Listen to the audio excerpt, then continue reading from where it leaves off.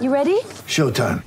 On May 3rd, summer starts with The Fall Guy. Let's do it later. Let's drink a spicy margarita. Make some bad decisions. Yes!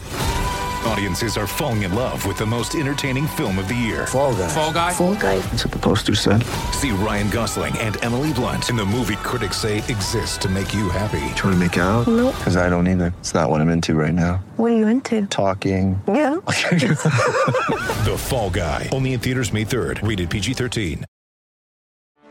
Get ready for the greatest roast of all time. The Roast of Tom Brady. A Netflix live event happening May 5th. Hosted by Kevin Hart. The 7-time world champion gets his cleats held to the fire by famous friends and frenemies on an unforgettable night where everything is fair game. Tune in on May 5th at 5 p.m. Pacific time for the Roast of Tom Brady. Live only on Netflix.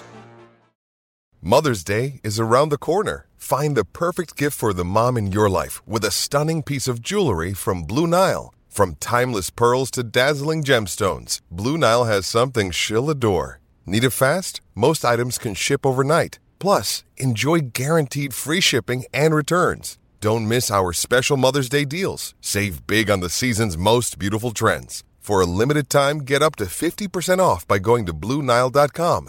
That's BlueNile.com. When you need mealtime inspiration, it's worth shopping Kroger, where you'll find over 30,000 mouth-watering choices that excite your inner foodie. And no matter what tasty choice you make, you'll enjoy our everyday low prices, plus extra ways to save, like digital coupons worth over $600 each week. You can also save up to $1 off per gallon at the pump with fuel points. More savings and more inspiring flavors make shopping Kroger worth it every time. Kroger, fresh for everyone. Fuel restrictions apply. Why am I with Seabus Super? Because I'm a builder and they take care of me. Well, I had an accident on the work site and they helped me out, no worries. Yeah, they helped me out real fast. Mate, they just get me. Because they are for all of us. Seabus, for all of us. To consider if Seabus is right for you, visit cbussuper.com.au for a copy of the PDS.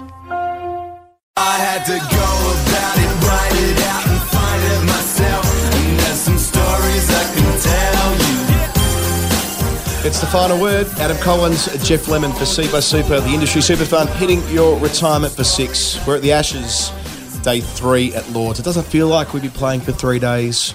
We haven't.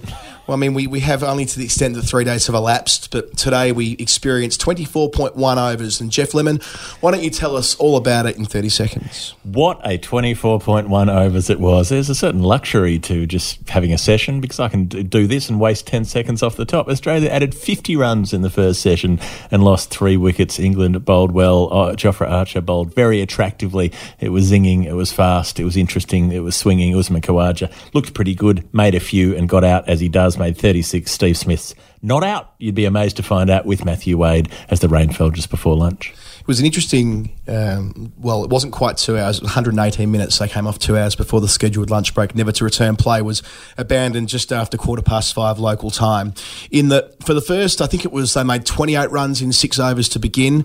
Khawaja took 12 of them in the space of 3 Woakes deliveries, a couple of glorious cut shots in that after he'd essentially got Broad out of the attack from one end. So Broad was bowling from what I would call like the Jimmy Anderson end, and then Jofra Archer was bowling from the end that Broad normally comes from, that being the pavilion. So they swung around from their previous direction that they started off with when they were bowling yesterday afternoon. So Archer had the chance to angle the ball back at Cameron Bancroft and did it expertly. So much so that they had a 4-5 field for quite a lot of the time. By that I mean they had 5 on the leg side, 4 on the offside. And that included a leg slip, a short leg, a man around the corner at leg gully some of the time as well. He was hitting him on the thigh pad. He was whizzing bounces around his ears, and it felt inevitable he would get Bancroft that way eventually, got him leg before wicket. So Bancroft did all the spade work early on and managed to keep him out, but Archer couldn't be denied. He's so good when he's bowling to a plan. Yeah, well, soaking up 66 deliveries in those sort of conditions wasn't for nothing, but Bancroft got hit quite a few times. There were balls into the rib cage that struck him a few times. He had ball sort of clipping his hip and going away over the keeper for leg byes. They were flying around all over the place, and he had a very tough time of it. Nearly half of his shots were uncontrolled shots, according to the CricViz data. Yeah, right. False strokes, in fact, 42% of his shots. So it was really, really tough for him. And eventually he did get got by the narrowest of margins. He got an LB where it seemed in viciously down the hill. It was a pretty well unplayable delivery, and it hit him just above the knee roll to the sort of one where, seeing it live, I thought maybe it was just outside the line of off stump, and maybe it was high.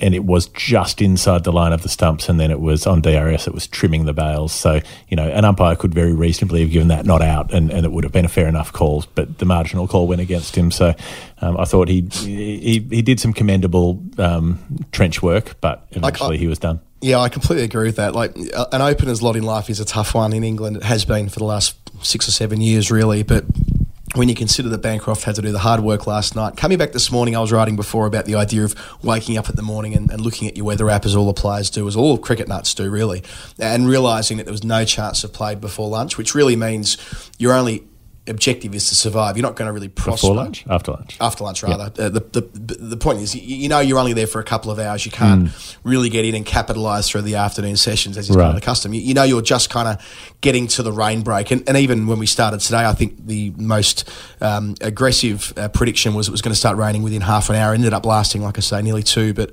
that's a difficult time to bat, and Bancroft did do most of the hard work, and even though he was shuffling a long way across his stumps, and there are questions about his front foot in terms of his technique and being an LBW candidate, getting that decision then after, Jofra Archer was bowling bounces. With the speed radar, how it's meant to slow down when you're bowling. He bowled a 93.9 mile an hour bouncer at one point today. I mean, that is as quick as you see short deliveries in Test cricket. Yeah, so they rarely get above 90. No, that's right. You see balls above 90, 95 quite often when they're full, but rarely short. So it gives a sense of how hard it was out there when you factor in the slope, factor in the fact that it was so dark, all the floodlights were on from the first ball that was bowled today. You can seldom drum up a more difficult... It sounds like we're making excuses for him getting out for a low score, but it's more just trying to give some context around how tough the job was for him today. I think more also just trying to put across that you can make a low score that doesn't necessarily equal a failure. Yes. It doesn't mean that you haven't done something difficult and valuable in a way, because soaking up those overs meant that other people didn't have to face those overs. If he'd got out earlier, they might have been 7 for who knows. Well, you can make the case that Khawaja's more culpable than Bancroft in that respect. So 2 balls after Bancroft gets out, Smith walks in, Archer bowls a 94 mile an hour ball to Smith to start. I think it was 94.9. Smith gets his gloves underneath it, and the first ball of the next Wokes over, Khawaja chases a ball that he would have preferred to have left had he had his time again, I'm sure, and it ends up in the gloves of Johnny Bairstow, and suddenly what was a really good start puts Australia back in a fair degree of trouble again. And I think the key thing with Khawaja and Wokes is that Wokes had bowled some pretty poor stuff to Khawaja. He'd bowled short a fair bit. He bowled 2 short outside the off stump, both of which got cut away for 4. He bowled a couple of short sort of middle stump balls that Khawaja hooked quite comfortably. And I reckon from memory he'd bowled about 3 good balls, sort of right arm, a bit of swing across the left-hander on about the off stump. And Khawaja had nicked all 3 of them. One of them went into the gap, the slip gap for 4. One of them went on the bounce to slip, and the third one is the one that he nicked behind. So Wokes didn't bowl well to him, but the 3 decent balls he bowled in about 3 overs were the ones all got the edge. So that's, that is not really doing your job. Yeah, and on the basis that Khawaja fell, that meant that Travis Head had to walk out into that interrogation, and initially it was Archer who was causing him a lot of trouble beating the bat. There was another quick bouncer in there as well. Then they bring Broad swinging back. There was a bouncer that went past him and swung before it got to Bairstow, and Bairstow nearly made a mess of it. It was like the ball was doing crazy stuff. Well, it meant Smith was looking for a bye, and Head sent him back. But, it was that kind of morning. Lots of stuff, a lot was going on. And Head didn't look like he was long for this world, batting before lunch. Broad got brought back. He only bowled a couple of overs from the nursery end, back from his more favoured pavilion end down the slope, gets one to Jag back. I don't understand why Ali Ndar sent it upstairs, or rather why he gave it not out, because immediately Broad sent it upstairs. He was celeb appealing. There was no way they weren't reviewing it. It was hitting middle stump 2/3 of the way up. So a bad decision there from the official. But Head didn't look comfortable. But once more, you got to look at it in terms of good cricket sense, you don't want to send out a guy like that when clearly the rain interval's coming and you got two players who, they weren't set per se, but they batted for quite a long period of time together by that stage. Well, exactly. So I think with that Broad one, maybe... So what happened was he was coming around the wicket to the left-hander and he was really wide and he angled it in. It was angling in a long way and then it cuts back a long way down the hill. So it straightens down the hill, if you will, and nails him in front of middle. And I reckon maybe Alim Dar just saw the angle from the bowler's hand and thought that's missing leg stump. Yeah, it's too good. Because head had shuffled across a bit as well towards leg stump. And so he was like, yeah, well, it must be beating it. But because of the angle of the hill, it had actually straightened it so much it was hitting halfway up middle. And yeah, Broad did that. It wasn't his full like celebratory appeal where he just has his arms up and doesn't even look back, but he just jumped in the air with delight when he appealed, like, oh, I've got him. And then when Alim Dar said no, he was like, T, go for it, and they did. The innings I probably enjoyed the most today, apart from Steve Smith, we'll come to Smith in a minute actually, because he'll be more a throw forward more than a looking back, although he's been out there for about 40 balls. His main work will come tomorrow. Matthew Wade, he's yet to score. He's faced 23 balls. He's already been given out once from a ball that pitched outside the leg stump by Ben Stokes. Gaffney gave it out. I think we all knew instantaneously that it was going to be overturned once we saw the first replay in any case. There was one of the rare ones where I watched it live and went, outside leg, not having it, and it was proved to be right. It's nice when you get one. What I liked was that Wade batted purposefully but conservatively, if you like he was hitting the ball along the ground to the fielders. He was getting his eye in without doing anything daft. And, we heard from Wade before the Test series started, and he talked about batting in really tough English-like conditions at Bellerive Oval the last 2 years. In other words, when he was taken away from the superhighway that is the MCG, which is always a road, he had to play in far more challenging conditions down in Tasmania, and he almost retaught himself that skill,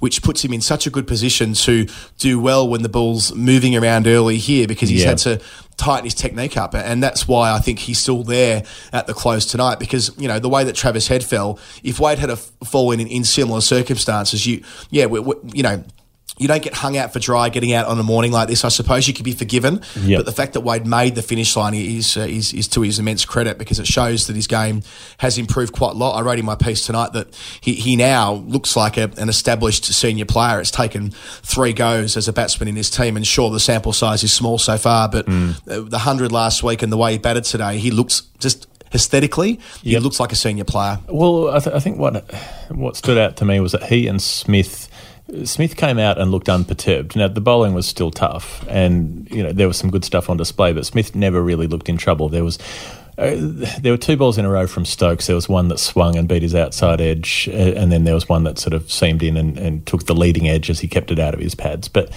really, he didn't look in any real trouble. And then Wade was the only other player that morning who came out and looked equally at ease. He looked equally calm and confident. And he also laced 3 shots. He had a clip off his pads, he had a cover drive, and he had a square drive, and all of them went straight to the field. So, another day, 3 boundaries if he'd got the placement slightly different. So he was striking it well when he went for the ball. And the rest of the time he was leaving quite confidently. He was...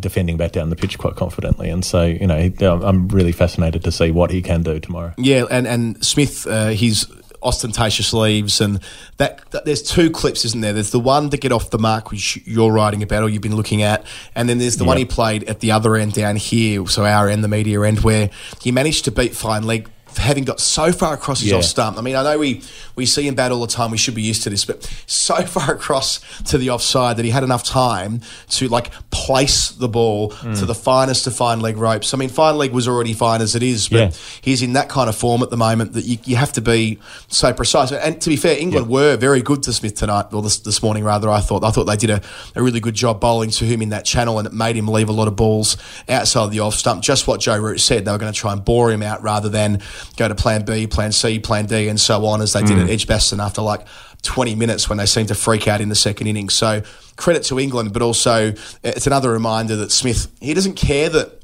the degree of difficulty walking out there is so high. To him, that's just more fun. It's like, right, it's another level. I have to do even better again than I did last week. He seems to thrive on the contest being harder. Well, exactly. And that, as you say, that leg glance, a lot of the time you don't get great contact on a leg glance, so they'll sort of dribble away and you'll get to the rope because no one's near it. That was a middled leg glance, if you will. It was out of the meat of the bat because it went zing off to the rope and there was no chance. And then, the other one, the shot he played to get off the mark, I am going to see if I can write an entire feature, 800,000 words on one shot. Yeah, I think you've done it before. A shot for a single. I'm going to see what I can do. So, it'll be up on the ABC website at some point. Interesting perspective on that boundary. I was sitting next to Greg Baum, who's been covering Test cricket for 30-odd years, and he was just flabbergasted by that shot from Smith in that he's like, you would never see a player be able to do that until the modern era, and only Smith, you can really imagine even pulling it off then. But Stuart Broad bowling the way he's bowling at him, he's on one, he's swinging it around. As I said before, it's pitch black. Yeah. I mean, the lights are on full blast, and he has the confidence and technical capacity to pull that off, and I think that might have been the over before the rain came down. So watch this space for Smith tomorrow. I know I sound like a bit of a broken record, repeating myself after Edgbaston last week before day 4, but it feels to me as though if Smith's there at the lunch break, Australia probably have a lead. Maybe not yet, but they probably will acquire a lead, and a first innings lead in a game like this will be so valuable given how many overs have already been lost, and then we'll head into the third innings, and it could be a bit of a lottery, but 98 overs available on both days. That's still a lot of cricket left. We get an extra hour essentially across the last 2 days, and it's not meant to rain, crucially. Well, yeah, I mean, if it doesn't rain, if Australia manage to bat a couple of sessions and get a reasonable lead, and then, well, who knows, if you've got up to 4 sessions to come after that for England to get nervous. And I think it's that thing where they won't quite know how to approach it if that happens, But then turn the coin around, and if they get Smith early tomorrow, then they manage to knock over Australia in deficit. Then suddenly it's a very, very difficult match for Australia to be in. So there is still that chance of the result. I'm hopeful we'll get something, but it's who triumphs in that first 10 overs again tomorrow morning? You know what? When we came here today, it's fairly unusual to hear sort of the 5-minute bell ring and then players having to come out and survive. It's usually the end of the day you're seeing players survive, or on the 5th day in the 4th innings or whatever it is. And we got a bit of a taste test for that. In a way, I hope we see one of the two teams defending for dear life on afternoon 5. That might be an appropriate way for this match to end, given that we've lost all the time. But there is enough time for a result as well. Stuart Broad bowling really well as well, and it's kind of good to see him back it up twice in a row. Interesting little number, I can't remember who popped it up, but someone pointing out that Australia's openers across 9 innings had made fewer runs than Rory Burns made in that one glorious innings in Birmingham. Yeah, they've made Rory, go. They've made about 120. Yes. Bancroft and Warner between them in 9 goes have made about 120 runs. So they've played about as many false shots between them as Rory did in that innings too. And to watch this space on that. And last thing I just wanted to put to you, because you were here in 2013 and 2015, we were talking at the lunch break about how we felt as though when conditions were against Australian sides over here in 13 and 15, the proper collapse would happen. Like they would have lost 7 or 8 wickets today rather than just the 3. Like when things went right, everything went to pot. But maybe that is a sign of growth, that things weren't good today. And we've already discussed Bancroft and Khawaja at the front, and then Smith and Wade at the end. And yes, they lost 3 for 50 today. On paper, it wasn't like an impressive performance. They'll be disappointed with their output taken as a whole. But I guess the perspective being that we're almost conditioned in this country for it being a lot worse than that. So maybe it's like a provisional pass on that basis. Yeah, maybe. But I think the difference basically is Steve Smith. When things went bad in 2013, Steve Smith was a player who'd never made a Test 100 and was still an apprentice, about to come good, about to start to be designated a master. And when things went badly in 2015, they were in the 3 tests where he didn't make runs. True. He made big runs in 2 and they won, and he made no runs in the other 3 and they got absolutely flogged. So honestly, I don't think it's necessarily a thing you can put across the whole team. I think you can say it is Smith. Smith is there. He is what he is, and he's the difference. Indeed, it's once again all about Stephen Peter Devereaux Smith. Before we finish up, Jeff, Cbus Advice Services offer members over-the-phone information about general advice about their Cbus Super on topics like superannuation, investment options, contribution strategies and planning the best way to maximise their super for retirement. If you want to get some more information about that, jump on cbussuper.com.au and grab yourself a PDS. And of course, past performance is not a reliable indicator for future performance. Unless your name is Stephen Smith. And in which case it's apparently very reliable at this point. His average has gone above 63 in this match, which it snuck above 63 at Edgbaston and then finished up at a paltry 62.96 after that test, and now we're back into the 63. We're going to have to at some point find a new measure for how we... I mean, I know you and I both got very excited. My personal favourite is the Steve Smith 50-plus ratio after the 24th of August 2013. Mm-hmm. Obviously the hundreds, but the 50-plus ratios is crazy, Yep. and his average after that's like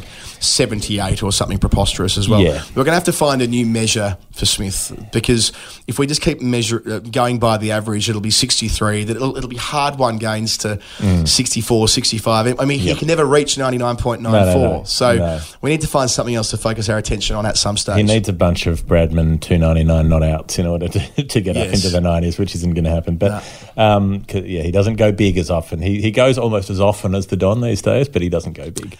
Anyway. It's still raining here at Lords. We're going to sign off in the big press spaceship. Adam Collins and Jeff Lemon for Cbus Super. This has been the final word. Ashes Daily, day 3 at Lords. Let's hope for 2 very dry days, 98 overs of cricket. Lots on of both cricket. of them. We need some cricket. We need some cricket to talk about. And hopefully we'll have it over the weekend. And after that, we'll tell you all about it. Sorry if I ran out to empty, wrote this so you know what I meant here. I had to go about it, write it out and find it myself. And there's some stories I can tell you. I had to fail, had to fall just for what I did well. And there's some stories. Every day, hundreds of thousands of us are building a future we can all be proud of. For over 34 years, the Growth Cbus My Super option has returned an average of 9.29% per annum for its members, while investing in projects that not only create jobs, but something better. Cbus, for all of us.